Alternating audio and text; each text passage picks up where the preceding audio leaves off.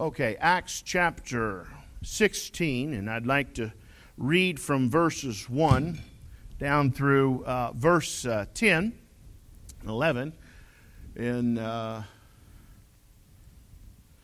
like to preach on a topic, and the title this morning is Finding Your Macedonia. Finding Your Macedonia. Then came he to Derbe, I'm in verse 1, Acts chapter 16, and Lystra. And behold, a certain disciple was there named Timotheus, the son of a certain woman which was a Jewish, and believed, but his father was a Greek, which was well reported of by the brethren that were at Lystra and Iconium.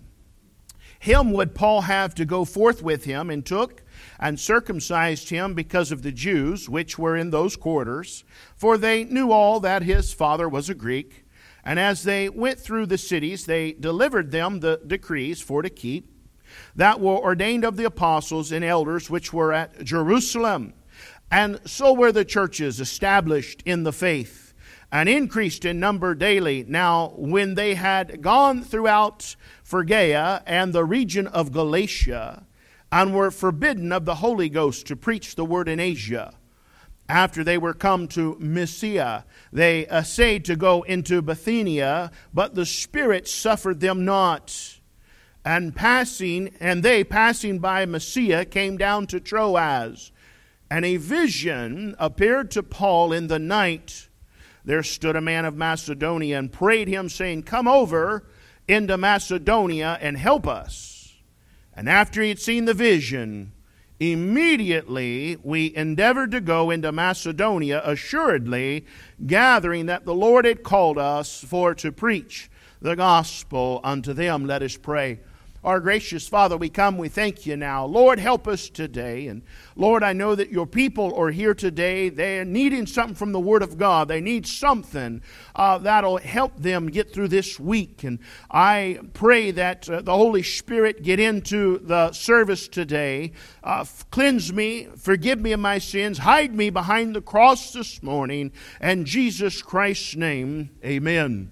I've read a portion of Scripture here about the Apostle Paul, and he begins his second missionary journey. Now, if we was to have backed up to chapter 15 is that great chapter on legalism in the Word of God. And of course, legalism is not somebody who has one more conviction than you have, but biblical legalism is somebody who thinks you've got to do some work or sacrament before you can get saved. If you was to look at Acts chapter 15 about verse 1, verse 2, verse 3, you would see that these Judaizers had been teaching that except you be circumcised after the manner of Moses, ye cannot be saved. That is the definition of legalism. And of course they got that straightened out. Paul the apostle was there on his furlough. He had been on the first missionary journey, and of course they had them come back to Jerusalem, to the home church there, and they began to discuss this thing, and they got it ironed out. You see that Peter and James there, and John, James being that the senior pastor there, he makes a decree and says, look, it's clear that God is saving the Gentiles without them having to become Jews. And salvation is by grace through faith, and that not of yourselves. It's the gift of God, not of works. And that's what the Bible's talking about when he says not works. You cannot work your way into heaven. What he means by that is becoming a Jew or becoming a church member or taking sacraments will not save you. You're saved by grace through faith. And not faith in yourself, faith in the finished work of Christ and what He did for us on that cross. But then we get down to the end of this chapter, and you have Paul and Barnabas. They get into a spat there, and they have a disagreement over John Mark. John Mark had went with them part of the way in their first missionary journey. I guess it got too hard. Something come up, and he bailed out on them and went back. Paul took it personal. And so Barnabas wanted to take John Mark on their second missionary journey. Remember, Barnabas was the man who took the Apostle Paul under his wings, kind of discipled him, and got him familiar with the church, and they become a great team together. I've preached a message years ago on Be a Barnabas. But they had a falling out over John Mark. And so Paul, he takes Silas, and he partners up with Silas, and Barnabas takes John Mark. And some things I'd like to point out this morning by way of introduction is when they did have this falling out, number one, it did not end their ministries. You see that this was not the end of the Apostle Paul because he got mad at Barnabas. And we've seen this was not the end of Barnabas when he got mad at the Apostle Paul. They did not end their ministries. Now, that contention was pretty sharp between them, and they couldn't work together no more at this time. And so they parted ways. But it did not end their ministries. Number two, they did not become enemies. They did not become enemies after that. Because later, they get back together and he says, hey, by the way, bring John Mark, for he is profitable for the ministry. So apparently, Barnabas was right. It looks that way. But they did not become lifelong enemies just because they couldn't work together. It did not hinder each other's ministries. I mean, they didn't begin to throw stones at each other. And, Paul didn't have a book written where he downs Barnabas, and all the bad things Barnabas ever did. Barnabas did not do the same to the Apostle Paul. I dare say, I think it was Wednesday night, we were covering how to take care of problems in the church. And when someone offends somebody, you take care of it personally first. You go to that individual and take care of it one-on-one. You don't blab it, and so on and so forth. Matthew chapter 18. But then I seen that it did not make them bitter for ministry. Now that's a big one. Because sometimes when people get hurt in ministry, all of a sudden they become bitter, and they never make themselves vulnerable again. They never want to reach out and help people because they're bitter, because one time, long time ago, so long ago, they can't remember it, somebody did them wrong. Well, guess what? Hang on. I'm sure somebody's disappointed you at some point in your life, but it's no excuse to quit on God.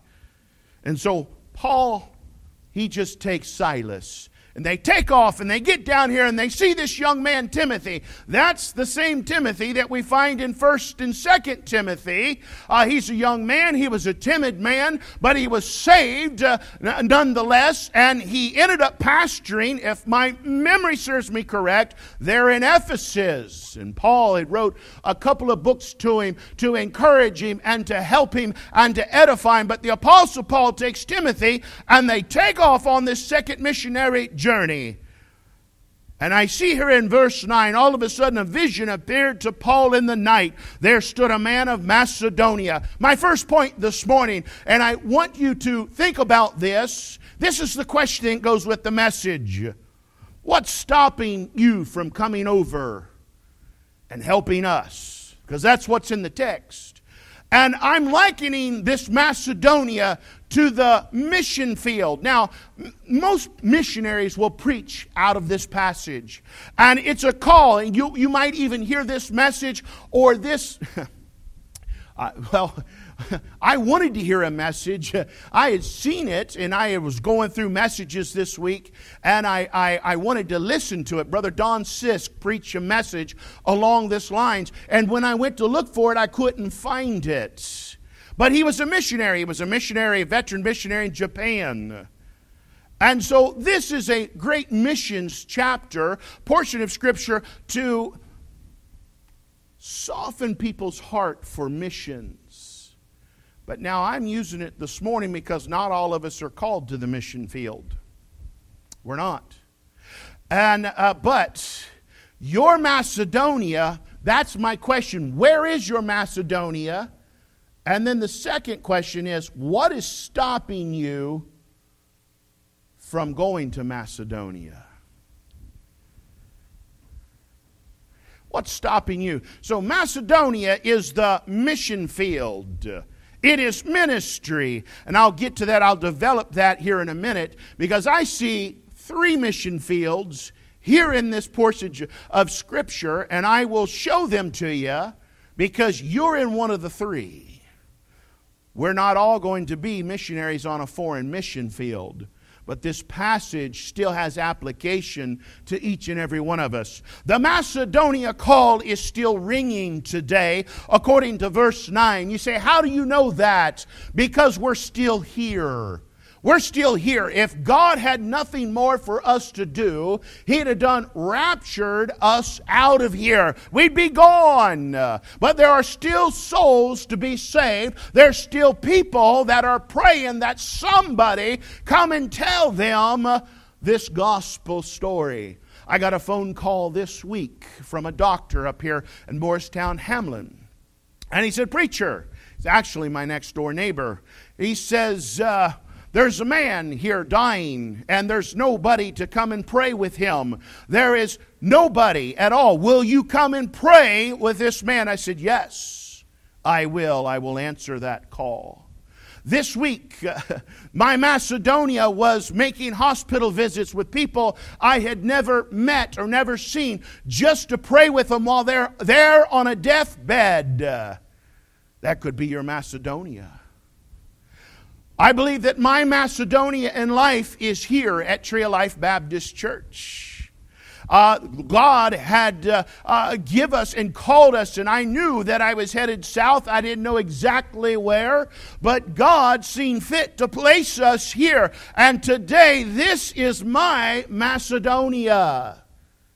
And so I want you to look at this passage like that. Where is your Macedonia? And what is stopping you from coming over and helping us? The Macedonian call is still ringing today. The fields, according to the Word of God, are still white unto harvest. It's not supper time, it's working time.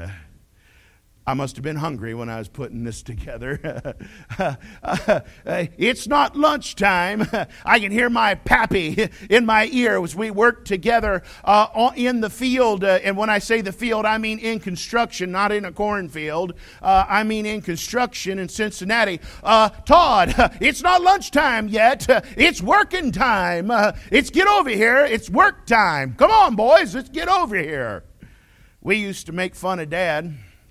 And tell people, Dad, he's got a dip in his back, like an older horse does. It's because he's got a saddle that's made for 2, my brother and I.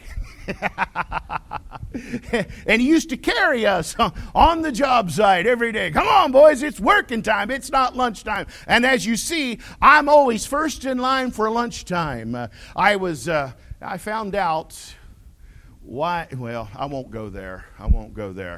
Let me say it like this. You ever find that your body never really hurts too bad when you're walking towards a buffet? I've learned that about myself this week. I might have aches and pains, but buddy, somebody says the word buffet, and all pain is gone. My point is, the Macedonian call is still ringing today. It's not supper time, it's working time. And point number 2, the Holy Spirit, He's still sending people. God is still working on hearts, and maybe God's working on your heart. Maybe God has worked on your heart, and you've not known how to respond to it. You don't know. Maybe you're making it up why you feel the way you feel. The Holy Spirit is still sending people to the mission field, and He's still directing and constraining people. Look with me in verse 6. The Apostle Paul took off in a certain direction. He had planned to go a certain way. He says, now when they had gone, throughout Phrygia and the region of Galatia, and were forbidden of the Holy Ghost to preach the word in Asia. That'll be Asia Minor. You say, now why you bring that up? Because sometimes what you think that God wants you to do, once you get rolling and get doing it, the Holy Spirit changes your mind or changes your direction or closes that door. And Paul, he just wanted to serve God. Paul wanted to go back out on that second missionary journey, and he took off the direction he thought God wanted him to go, and the Holy Spirit began to hold him up and said, I don't want you going there. And then I don't want you going over here. And then he gives him the vision of this man praying in Macedonia, saying, come over and help us. And here's my point. Don't be discouraged if God shuts a door. You might start one way and take that step of faith and endeavor, which is to take action, and God will send you another way. If you're just going to sit on a bucket waiting on God to give you a command, it doesn't happen that way. You're going to have to be on the move. You're going to have to endeavor. That means put some action into what you think God wants you to do and move that way, because whatsoever is not of faith is sin, and God blesses faith. My point is, the direction you take off in might not be the direction you end up at. Don't let that discourage you. God might send you another way, and there's no shame if God changes what you thought He wanted you to do. That's happened in these 10 years with me. And I know some of the folks, they kind of got a little upset about that. And let me tell you something. One of the ways to find the will of God is to step off in the direction you think God would have you go, and then He'll either forbid you or He'll open the door. And I've told most of you men on that last little step of faith we took, boys, I felt like I've done something bad all week. I don't think God wants us to do this. You say, yeah, why do we got those mixed signals? Because we wanted to endeavor. We want to take that step. It might be wrong, but God will reveal it to us. And God did. I believe He did. Unless I'm just a big chicken. Possibility. That's why I have the men help me bear certain burdens. Because surely not all of us are chickens. But we do want to do the will of God. And my point to this is, don't be ashamed if you take off in one direction and say, yeah, God's got me. Pastors deal with that. Sometimes pastors will get in and pastor a church, and then all of a sudden God shuts that door and they go into evangelism. And I've had conversation with a number of preachers that said, I feel a little embarrassed by that. And I said, don't, because the Bible says that a pastor is to do the work of an evangelist. And sometimes you'll stop and you'll pastor, and sometimes you might move on and evangelize. It's okay. Just keep serving God. Sometimes we worry too much about what people think. I believe it's because we put too much emphasis on our pride and not enough on the Holy Spirit's leading. I mean, after all, sometimes God just doesn't reveal everything to us. Sometimes God doesn't let me discern certain situations, and that's up to God to do. And it happens in your life too. God doesn't have to check in with us before He makes a move, right? I mean, God don't answer to us. We answer to God. Sometimes we let pride get in the way. We get to worrying about, well, what if this don't work out? What if I'm wrong about what God wants me to do? Well, if you're worried about criticism, let me give you 3 quick points on how to never be criticized. If you're taking notes. Number 1, do nothing. Number 2, say nothing. And number 3, be nothing. I promise you, you will never get criticized. Nobody will ever criticize you if you don't do nothing, say nothing, or be nothing. Well, let me give you this. Remember, any fool can criticize, complain, and condemn, and most fools do. Remember that. When you're searching for your Macedonia, now my third point, as we hurry along, will you answer the call today? You can look around here. Sometimes visitors come in, they look around.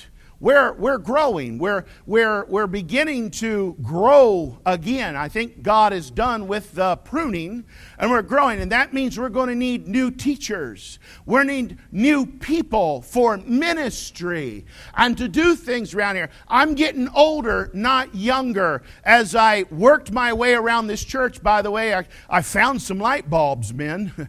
They were in my office the whole time, and I put some new light bulbs out there. I tried to pull some weeds, and I did some mowing. But as I get older, either I'm getting lazier or I just don't want to do that no more.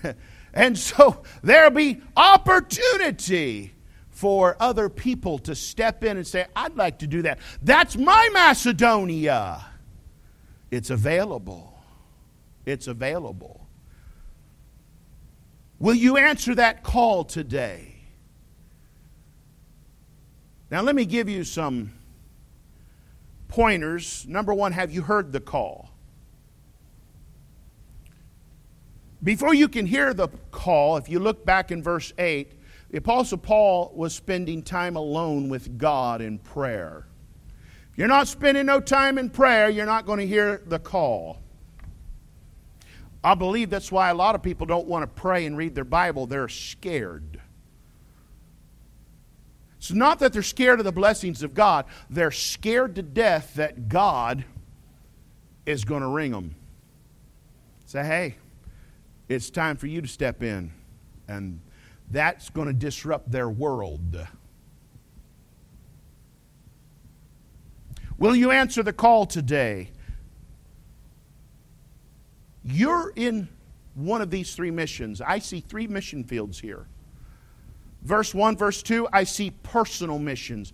Paul takes Timothy. The Bible says that Timothy was a disciple at this point, meaning that Paul was a mentor. That's a mission field. You ever try to teach? Teaching people will wear you out. It just does. It'll wear you out. If you're good at it, it'll wear you out. So there's a mission field. But did you see this other mission field? Verse 4. And as they went through the cities, they delivered them the decrees for to keep that were ordained of the apostles and elders which were at Jerusalem. And so were the churches established in the faith and increased in number daily. That's home missions. Now, I originally wanted to preach this message on a cry to support the local church. And what I'm seeing going on in the, the religious world today is everybody wants the big thing. So you got the big singers, and you've got the big boys that go and do the big things. But what I'm seeing is the home mission. The local New Testament churches are being abandoned. The smaller churches, and they're being squeezed out by the bigger mega churches. And by the way, I'm against mega churches. Now, I say that, don't take that as like, oh, you hate all big churches. No, because somebody's going to tell you, yeah, any preacher has a small church would hate a big church, just like a big pastor in a big church would hate the small church. I don't mean it like that. What I find in the Word of God, the church there in Jerusalem got up to about 50,000 folks. And they were not doing what God had told them to do, which was to start in Jerusalem, go into Samaria, and then the other parts of the world. And so God sent persecution. So anytime I see a big mass of people together trying to do something, in my mind, it's called a destination church. And what's going on today is we're building these big destination churches. We want bigger buildings. We want bigger properties. We want campuses. And here's the problem we're having with that. When that pastor and the charisma of that pastor falls off the scene, the thing goes into the hole. And we've put all those millions and millions of dollars into big things, and the small little churches are struggling. I've had so many people tell me, "Preacher, I'd come to your church. I love listening to the preaching and the teaching down there and what you guys are doing, but I don't want to go there because I know I'll have to go to work." I'm not making that up. The only reason they're in the big church is so they can hide. So they don't have to do nothing. There's a mission field right here to help establish small churches and to see that they go back on the increase. So maybe your Macedonian call is to find a local church, or maybe you feel that God is moving you or has sent you to a new area to help out. And God is saying, this is your Macedonia. Macedonia doesn't have to be Japan. Macedonia doesn't have to be Ukraine. Macedonia does not have to be Africa or Uganda. And by the way, they're calling for missionaries in Uganda. And they need more missionaries in the Ukraine. But that's not my Macedonia. And it might not be your Macedonia. But let me help you prepare to find your Macedonia. Number one, you need to be a disciple. Timothy was a disciple. Timothy ended up in Ephesus. But he was on this missionary journey first. So be a disciple. Nobody wants to be discipled today. Nobody wants to be trained. Nobody wants to sit down with a mentor. Paul was a mentor. And he was discipling Timothy. He was a teacher. And then he told Timothy there in, 2 Timothy? He says, the same things that you've seen me do, the same commit thou to faithful men who shall be able to teach others also. So that's what's going on here. Let me get it so I don't. Thou therefore, my son. Okay. Paul's being the mentor. Be strong in the grace that is in Christ, and the things that thou hast heard of me among many witnesses, the same commit thou to faithful men. He wanted Timothy, who was a disciple at this time, to step up into the role of being a mentor and to teach other people so that they could be involved in ministry. Be a builder, verse 5. I almost put in there, just bloom where you're planted. Be a builder, verse 5. And so where the church is established in the faith and increased in number daily. They weren't quite on their missionary journey yet, but they were blooming where they were planted, and they were building the churches that they were visiting. Let me put this in here. You'll never be successful in foreign missions unless you are first successful in your home mission. If you won't do anything around God's house here, you will not do anything in God's house or for God's house over there. That is biblical, and I have experienced that in people. I know it to be true. So be a builder wherever you're at. Be part of the solution, not part of the problem. Be a mover, verse 6. Now when they had gone throughout, that goes with the word endeavor. Put some action to what you think God wants you to do. Be a mover. Again, I remember the words of my pappy. It's his birthday today. Happy birthday to my dad. And I didn't call him. I kind of got sidetracked with breakfast and and forgot about calling him and reaching out. But it's his birthday. My dad is a mover. My dad's always on the move. And he can't stand someone who doesn't move fast. I'm more laid back and happy-go-lucky and sweet like my mother. Y'all laughing like some of that might not be so true. Well, my mom is laid back and she is happy-go-lucky. Sweet? Well, depends on what you call sweet. She don't suffer fools long, I'll know that. But my father was a mover. He still is a mover. That's what I'm saying. Endeavor. Put some action behind what you think God is wanting you to do. Be a mover. Don't be a sitter. Don't be sitting on the bucket on the job site waiting on somebody to give you a command. Take some initiative. Step up. Learn to anticipate and look to know and see what needs to be done and see the need and take the lead. Be a doer. I wanted to put do and endeavor all together. And it's time to wind this thing down. In conclusions, big things can only be accomplished when the little things get done. You remember that. They didn't start out in Macedonia. And they didn't get to Macedonia until the little things got done. Like the discipling, like the mentoring, like the church building, and building the church, and helping edify the body of Christ.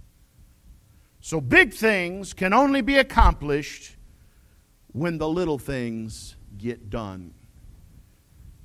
And my last question is, what's stopping you from coming over and helping us? I've prayed for these 10 years that God would bless our church and grow our church.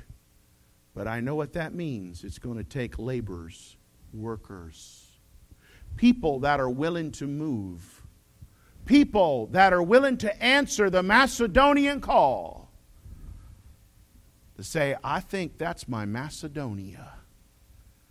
At least I'm going to walk off into that direction and see if the Holy Spirit either constrains me or opens the door or makes the vision clear. Because the Bible says without vision, the people perish. Let's all stand.